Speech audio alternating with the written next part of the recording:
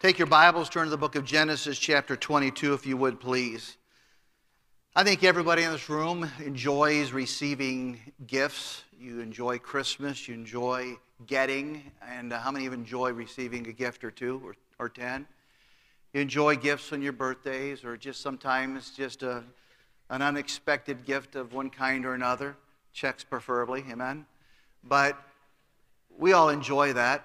And then the older we get, the more that I think you learn to enjoy giving. And giving becomes a part of your life that you find that it literally is more blessed to give than to receive. And you find that to be part of maturing. And I can't say that I've always been that way, but I'm far more that way now than I used to be. Many things in the Bible talk about giving, and there are many opportunities than people in the Bible that gave to Jesus Christ. And the Magi brought gifts from afar. You have the woman that gave her 2 mites, and then either others, and like the Saul that gave his life to the Lord, and the disciples that gave up their talents and gave up their lifestyle and livelihood to serve God and to serve Jesus Christ and to follow Him. And so we see all throughout the Bible that giving and the giving of gifts. But probably the most incredible gift, apart from the crucifixion itself, is written in Genesis chapter 22. If you'll follow along with me as I just read through it, just a few verses here. In verse 1, if you would please. And it came to pass after these things, God did tempt Abraham and said unto him, Abraham, and he said, Behold, here I am. And he said, Take now thy son, thine only son Isaac, whom thou lovest, and get thee to the land of Moriah, and offer him there for a burnt offering upon one of the mountains which I will tell thee of. And Abraham rose up early in the morning, and saddled his ass, and took 2 of his young men with him, and Isaac his son, and clave the wood for the burnt offering, and rose up and went to the place of which God hath told him. Then on the 3rd day Abraham lifted up his eyes, and saw the place afar off. And Abraham said unto his young men, Abide ye here with the ass, and I and the lad will go yonder and worship, and come again to you. And Abraham took the wood of the burnt offering, and laid it upon Isaac his son, and he took the fire in his hand and a knife, and they went both of them together. Look at verse 7. It said, And Isaac spake unto Abraham his father, and said, My father. And he said, Here am I, my son. And he said, Behold the fire and the wood, where is the lamb for a burnt offering? And Abraham said, My son, God will provide himself a lamb for a burnt offering. So went both of them together. And they came to the place which God told him of, and Abraham built an altar there, and laid the wood in order, and bound Isaac his son, and laid him on the altar upon the wood. And Abraham stretched forth his hand, and took the knife to slay his son. And the angel of the Lord called unto him out of heaven, and said, Abraham, Abraham. And he said, Here am I. And he said, Lay not thine hand upon the lad, neither do thou anything unto him. For now I know that thou fearest God, seeing thou hast not withheld thy son, thine only son, from me. Father, we ask your blessing upon the message tonight. I pray it'll be a help to us. In Jesus' name we pray. Amen. This month, as our church talks about investing in eternity, many of us have thought, what can I give? The other night in our servants' conference, we were trying to raise money for the Thailand property. And I don't know how much we raised. Do we have an idea? $71,000 was raised in that service. And I know you, like me, were standing around here, and Pastor was saying how many of you could give 100 and how many could give 500, and some gave 1,000, some gave more, some gave less.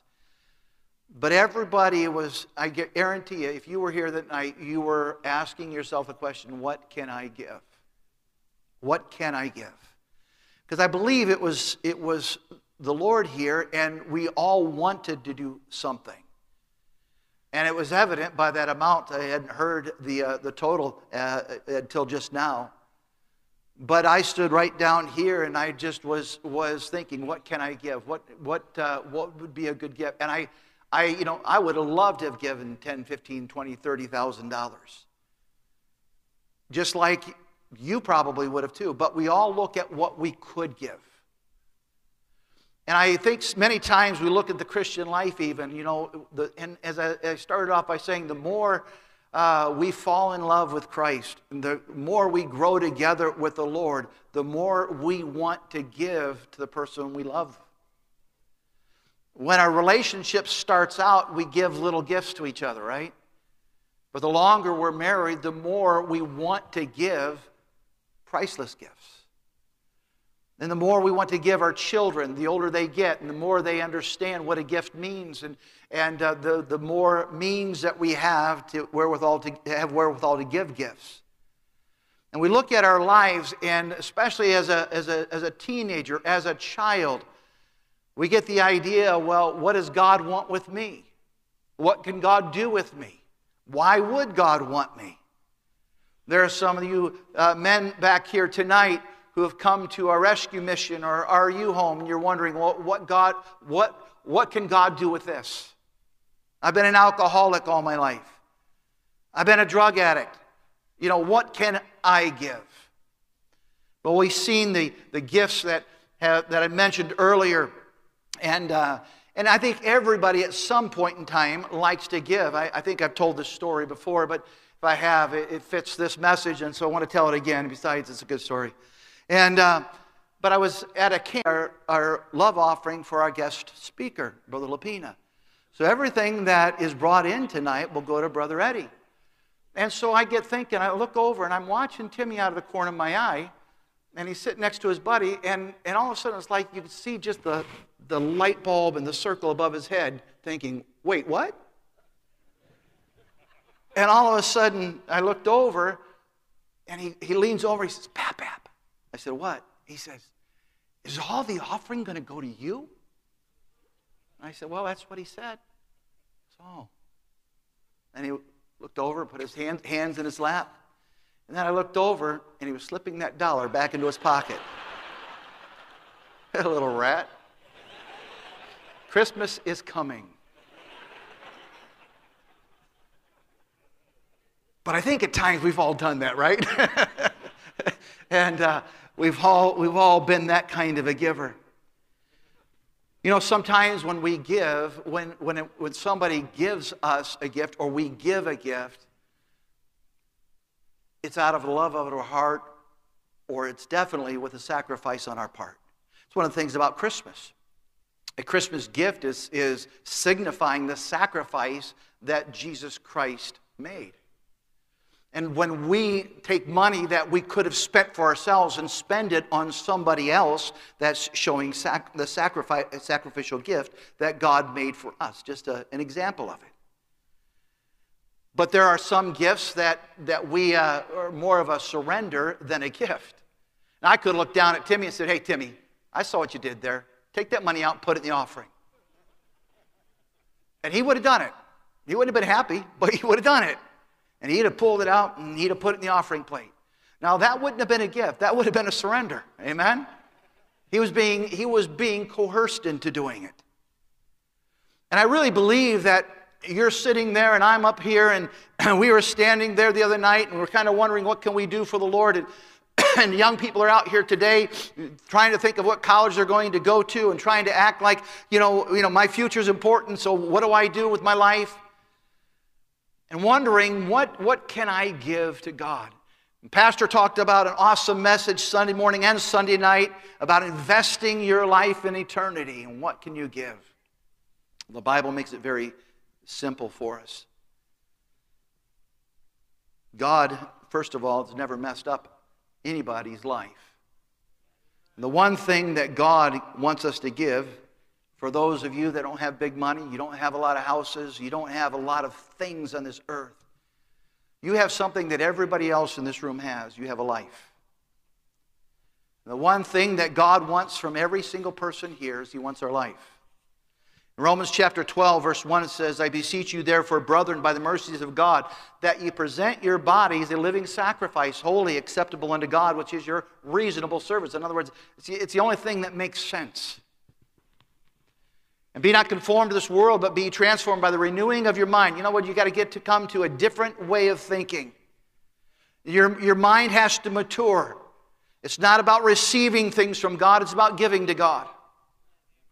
It's about giving that life. You know, if you gave your life to God, then you don't have to worry about the tithe. You don't have to worry about your alms. You don't have to worry about faith promise, because everything that you have belongs to God.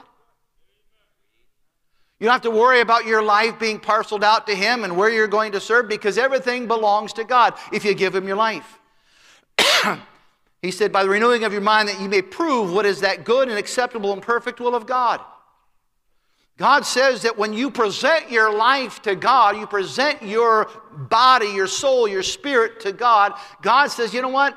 I'm not going to break it. I'm not going to misuse it. I'm not going to forget about it. I'm not going to hurt it. I'm going to make it everything it's supposed to be. And here we find sometimes that our life is ours only, but James tells us, whereas you know not what shall be on the morrow, for what is your life? It is but a vapor, even a vapor that appeareth for a little time, then vanisheth away. And those of us who are now getting closer to old than we are young, we're finding out that life it runs through very quickly, and we look back at our younger days, and those of us, if I may, and this is not a prideful statement, but those of us that gave our lives to the Lord as teenagers are very glad that we did. And we're glad that we didn't spend seasons of our life out in the world and drinking and smoking and hurting our bodies and hurting our future. Those of you that have come from a life of hardship and you found the Lord and you've given your life to God tonight, and you're right now spending every waking moment and every day trying your best to serve Him, you're glad you're doing that, and so am I.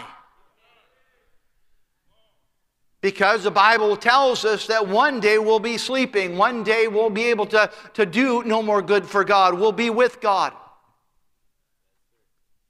So a couple thoughts here tonight. First of all, everybody in this room has the same gift we can bring. If we asked for money tonight, we wouldn't all be able to give the same amount and same quantity, the same personal things. We brought things in for the church to sell. We'd all bring different stuff, but one thing we all have, and that's our life. So, give the best part of your life to God. Give the best part of your life to God. It's why I enjoyed working with teenagers so much, because I had the opportunity to spend my time working with young people, the best, the easiest part of their life. The time when their life is simple, and I don't mean to disparage young people, but it is simple, and their structure is basically in an obedience mode, to where they just got to sit and listen and obey and learn. And then when the older they get, the more life takes form in their future, and they become the things that they're supposed to become. And it's fun to be a part of that and help in that molding process to help them find God's will for their life, to help them give of their heart and their time and their talents to the Lord. The Bible says in Matthew 6:33, but seek ye first the kingdom of God and His righteousness. The very first things that come to a young person's life are those things that they ought to be thinking about that will help them to serve the Lord. Because in just a few years, as a sophomore, junior, senior in high school, that's when they start getting noticed by the world, and all of a sudden their talents and their abilities begin to get honed a little bit, and their direction is being seen by those older than them. And colleges are calling them, and coaches are calling them, and people are trying to recruit them, and Satan looks at them and says, hey, I need to get this one out of the way. I need to give this one a different direction. Hey, I need to put some bad friends around this one. And Satan is already starting to work at destroying the youth.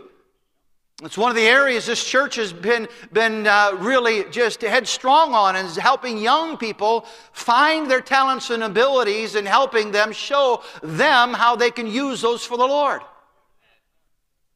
Because everybody has gifts, everybody has talents, everybody has a future with God. And our job as youth directors and preachers and youth revivals and youth conferences are to help young people, your children, find out exactly how they can use those abilities and gifts that you've helped put in them. You've taught them. It's not just that we want them to play a piano or sing in a choir or play in the orchestra. How can that be used for the Lord? How can that bring people to Jesus Christ? How can that work on a mission field? How can that be a pastor of a church and help a pastor in a church? Because the best part of our life ought to be given to the Lord. Every time I preach on this kind of a subject, the story of William Borden always comes to mind. I know Brother Judah loves telling the story, and I'll steal a little thunder from him. But it was in 1894. Dr. R.A. Torrey was preaching in Chicago, and a young 7-year-old boy named William Borden surrendered to serve the Lord. As he stood, he's part of a rich family. His dad was the owner and the owner of the Borden Milk Company. And as this young boy had surrendered his life to the Lord, he never forgot about it. He never turned on it. He wanted to go to Moody Bible Institute, but his parents talked him into going to Yale University, and so he went to Yale.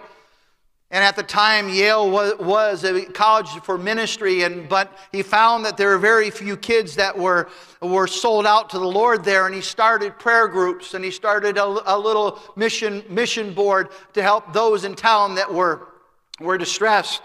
He taught Sunday school in a small little black church there in town. But in his early days in school, he got to go to the China Inland Missions, and he got a heart and a fervor for China, and that's where he was set on going and spending his life.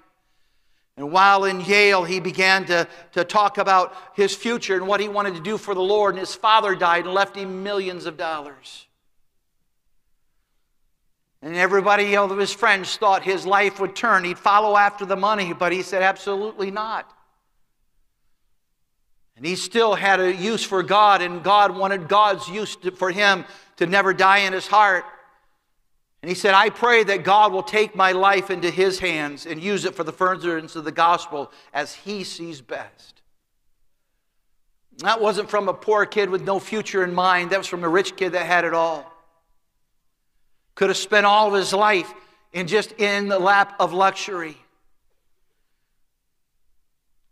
In December 1912, he sailed to Egypt, where he was planning to study with a missionary and get a grasp of the Muslim religion and learn how to speak and teach and give the gospel to Muslims before he went to China, distributing tracts and Bibles and whatever he could do while there to win the lost.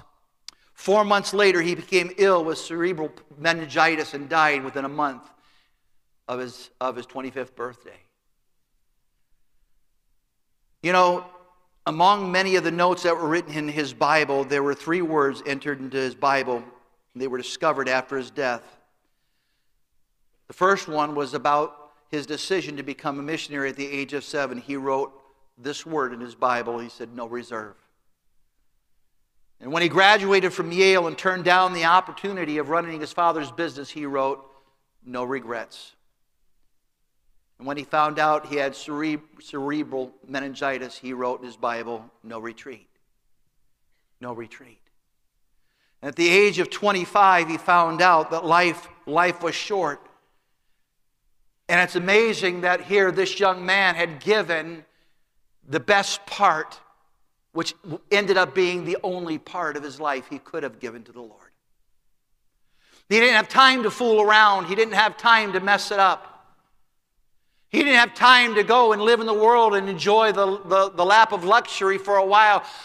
And hardly anybody would have ever given him grief for doing so. It was what his parents wanted. It was what his friends wanted. His professors in school wanted. But it wasn't what God wanted. Give the best part of your life to God. Number 2, keep it holy.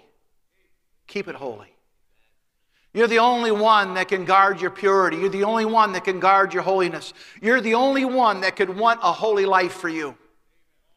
We can set all the rules and guidelines and standards, and parents could have all the watch care over you and put you in the finest of schools with a lot of rules and guidelines, but you're the only one. I'm the only one that can watch for my soul. I'm the only one that can guide what goes into these eyes and into these ears. I'm the only one that can watch what I read and watch what I listen to. The Bible calls it that we're to be a vessel unto honor. In Romans chapter 9, verse 21, it talks about the potter and how we ought to be the clay on the wheel. And it says, hath not the potter power over the clay of the same lump to make one vessel unto honor and another unto dishonor? And let God make us unto a vessel unto His honor, unto His glory, unto the things that He would want us to do and want us to live for. Don't waste time, and I'm not disparaging you men back here that have lived a life that you would love to undo tonight. If you had time to testify to every child in this room today, you would testify the fact that don't go the path that I went. But you would love to have more days. You would love to have more hours. You would love to have more time. Those of us that have tried our best, and none of us are perfect, and none of us will stand before God and proud of all of our days, but we have tried our best to keep our seasons serving the Lord. But even us, we will be wishing we had more time. We will wish we had more time to serve God. Keep your time, keep your life holy. Give the best part of your life to God. Keep it holy. Number 3, make ready a prepared sacrifice.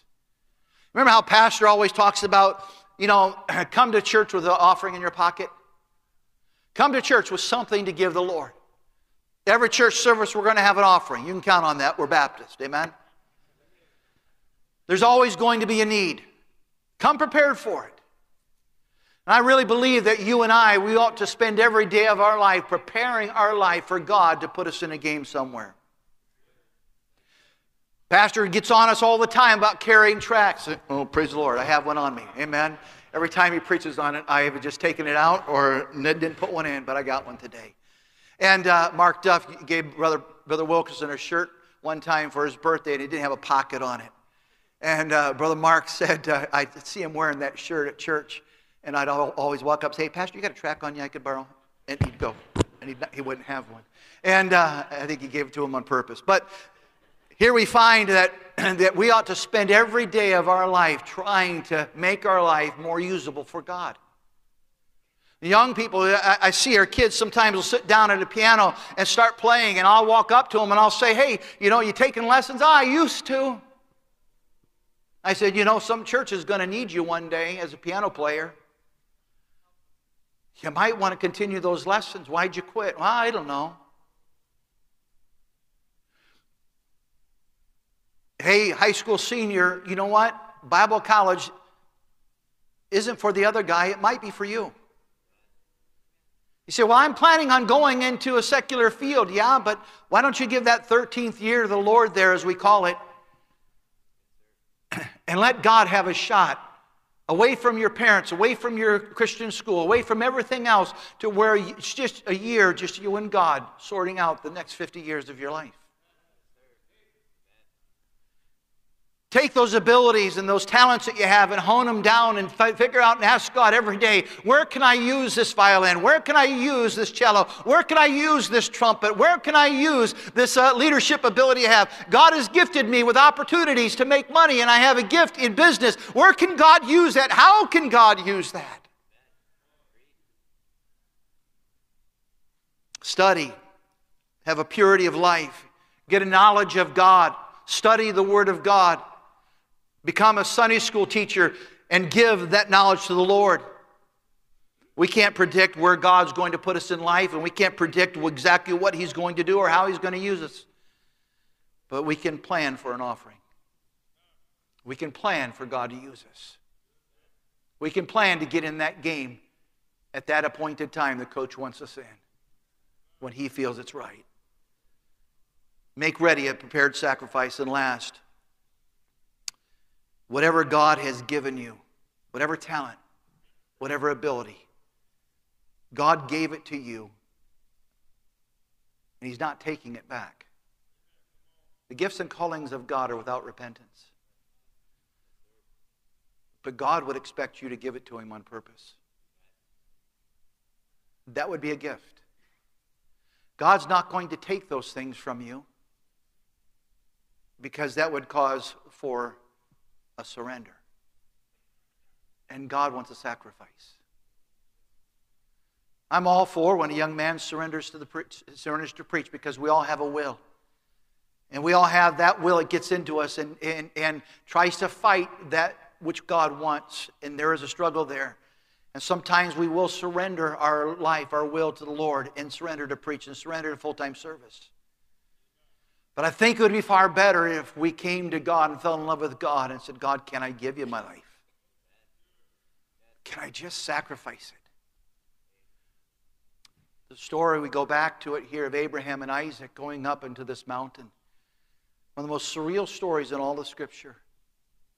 Because the Bible doesn't tell us all the conversation, if there was any conversation.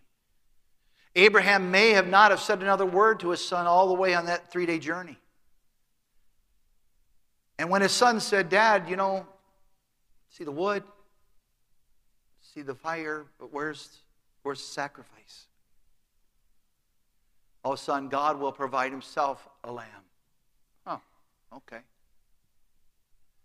And then when he begins to tie up his hands, the Bible doesn't say that Isaac fought. I don't know how old Abraham was at that time, but I guarantee you that boy could have outrun him. He could have said, you crazy fool, what are you doing? But he let his feet be bound, he let his hands be bound, and he let his father lay him on that altar. And as he laid there and closed his eyes and his father took the knife in his hand, he was willing. There wasn't a surrender there. There wasn't a struggle by his dad or his son. And obviously we know that pictures what Jesus Christ did for us on the cross. Jesus wasn't nailed to the cross. He allowed Himself to be nailed to the cross. He wasn't taken by force. He was a sacrifice. He was a sacrifice. So God sometimes will give us things so we can have something to give back to Him. Helping young people find their talents and those abilities and show them how they could use that for the Lord is a blessing to me. And when they get it, when it seeds in their head and they think, wow, you know what? I can do that. I'd like to do that. You saw the young ladies here singing a few moments ago in the tour group, and they'll be on their tours in just a few weeks. A couple of years ago, we took a group out east, and Riley Smith was in the group, a very timid young lady. And Brother Collins had even warned me, he says, you know what, you're going to have a hard time. She's one of the easiest girls to work with, but she's really shy. And you're going to have to work at getting her out of her shell.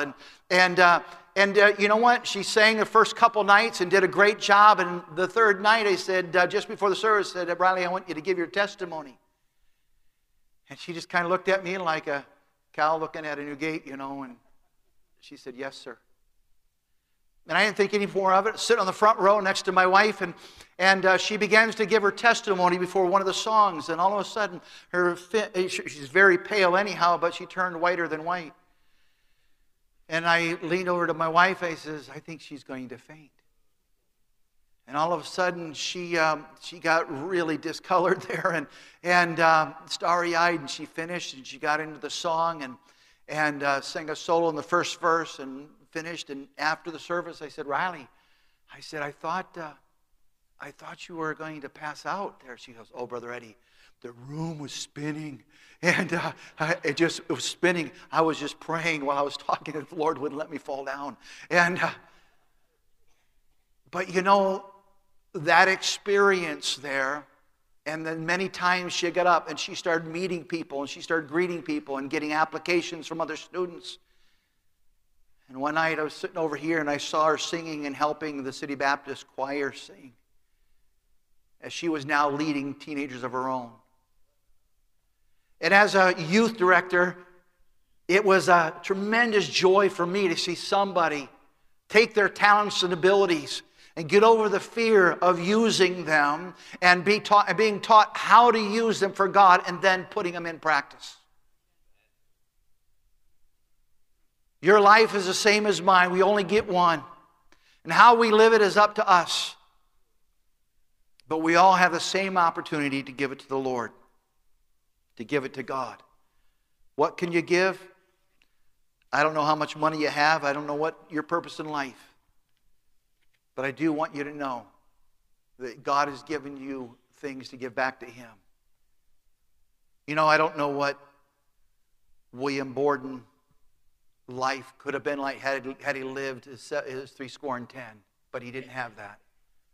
He just had 1 month shy of his 25 years.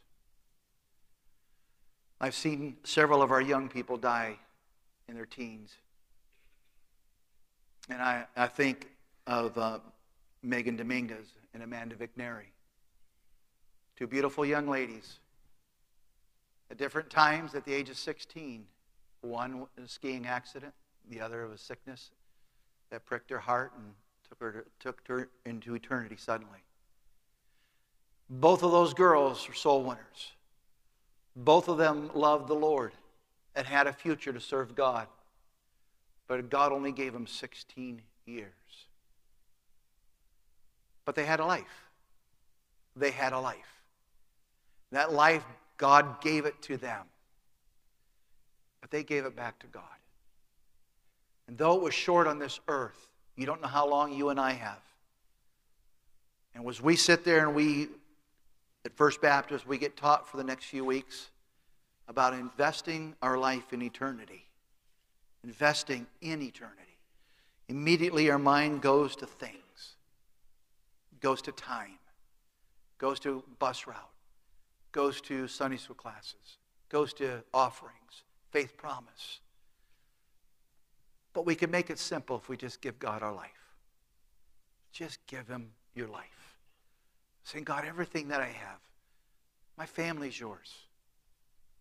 I'll rear them. I'll go to work. I'll feed them. I'll put them through school. I'll clothe them. But they're yours. God, my house is yours. God, my car is yours. My money is yours. Everything that I have is yours. It'll make life a lot simpler on you. Because God will show you then how best it can be used for Him. And you'll be blessed immeasurably. Let's pray.